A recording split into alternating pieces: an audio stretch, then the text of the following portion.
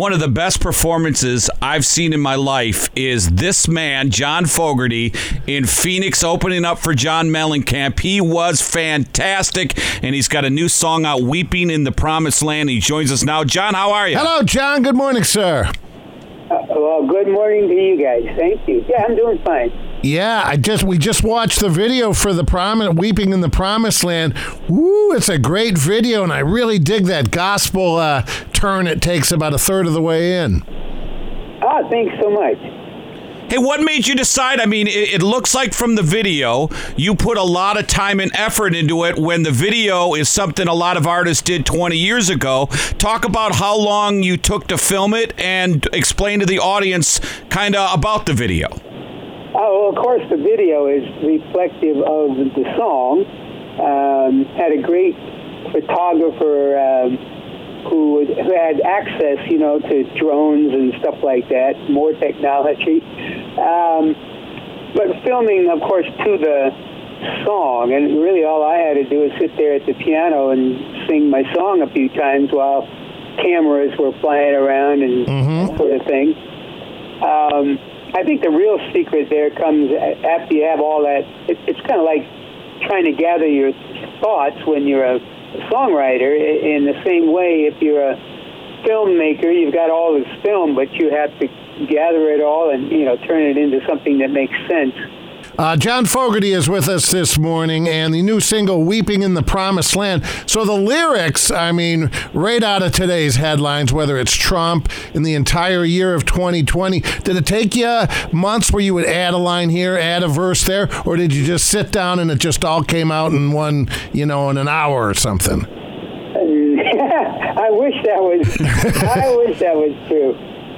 No, I actually wrote this title down years ago, maybe 25, 30 years ago in my little songwriting book. And it kind of had, when I wrote it down, I remember having a real sense, it gave me pause, and I was a lot younger guy. It just kind of looked biblical and looked really sorrowful. I made an attempt at a song a few years ago, but it really didn't ring true. I actually went to the point of recording that with some musicians. It kind of didn't hit the mark, and I tabled that one. And then last summer, real life kind of just caught up with the song title. I was, about in July of last year, I was feeling like, we're all locked down. Maybe I should start writing some music that I can at least put out, eventually.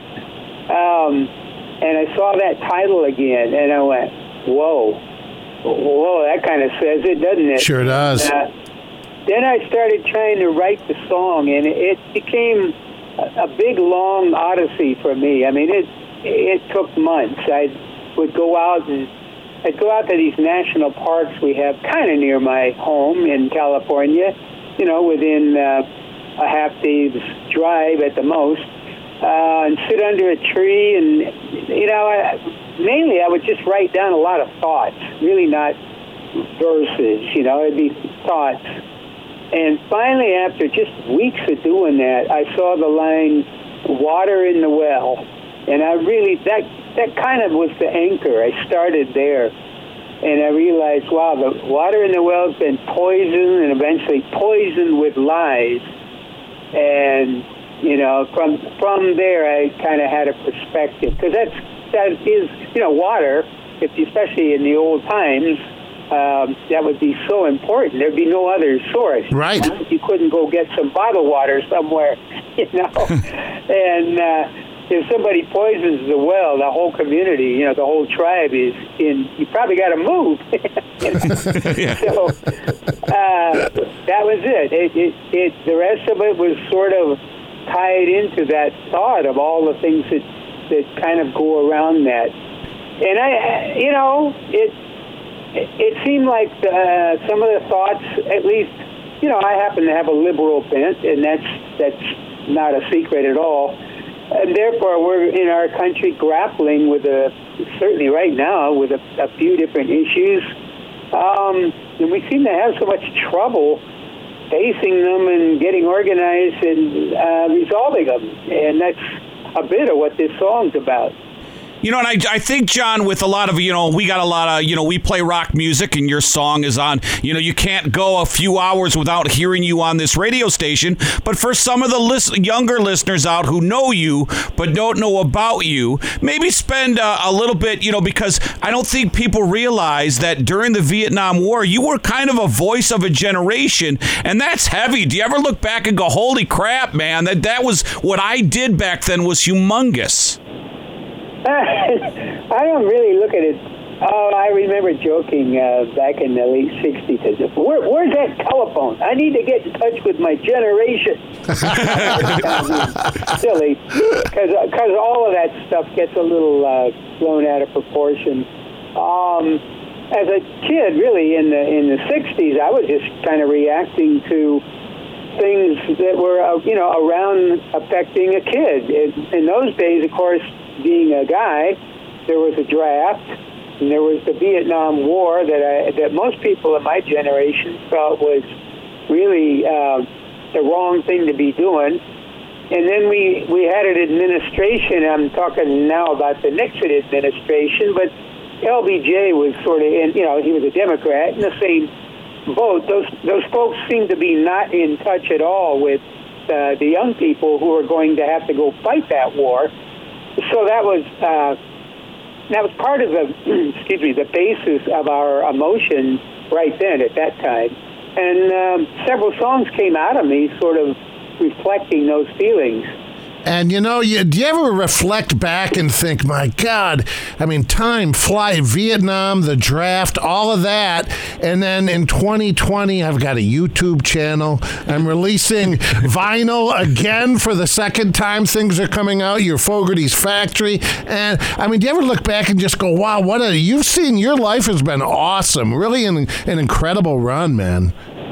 Well, I've certainly lived in interesting times. Yeah. Used to say. It has passed rather quickly for me, and I'm probably like anybody my age. I wish I could turn it around and just do it all over again. Mm-hmm. By the way, I'd probably fix a whole bunch of things. I'm not one of those people that think I wouldn't make changes. I made a whole bunch of mistakes. And I'm sorry. You're coming clean on our show. Yeah, yes. Wow, John. Oh, my God. I used to think my tombstone would say, it wasn't my fault. Hey, John, we know you're short on time. I wanted to ask you, though, because one of your solo songs, Centerfield, so iconic. We're sports fans. Was there a particular inspiration? Were you watching a game? Was there a certain player behind Centerfield? Well, it's not one moment, but several connected. There used to be only one game on television. It was on Saturday. There was no baseball all week long because the network, there was only 3 networks, right? Channels. Yep. Therefore, they had other stuff to do, game shows and whatever. But on Saturday afternoon, there'd be what they called the game of the week. So You were really focused to get to watch a baseball game on TV. And I know I'd sit there and be watching, different teams. This was a national show, so it wasn't by any means your special team or your favorite team. But there'd be a lot of moments, where, let's say, the manager should be putting in a new pitcher, or maybe they had a rookie sitting on the bench, and you just knew he could save the day. And I'd be yelling at the TV, "Put me in, coach! Put me in, coach!" I did that constantly. And one day while I had come up with that guitar lick, and I started I knew that it was a baseball song. It's kind of funny. And I started playing, and, just various ideas were bouncing around, and suddenly I started singing, "Put me in, coach," because I always said that. Wow. In the weird way that songwriters, finally get clear. That's how it happened. Well, John, thank you so much. Keep it in the promised land. You're an icon. Thanks, sir. Thank you. Thank you very much. All righty. Bye-bye.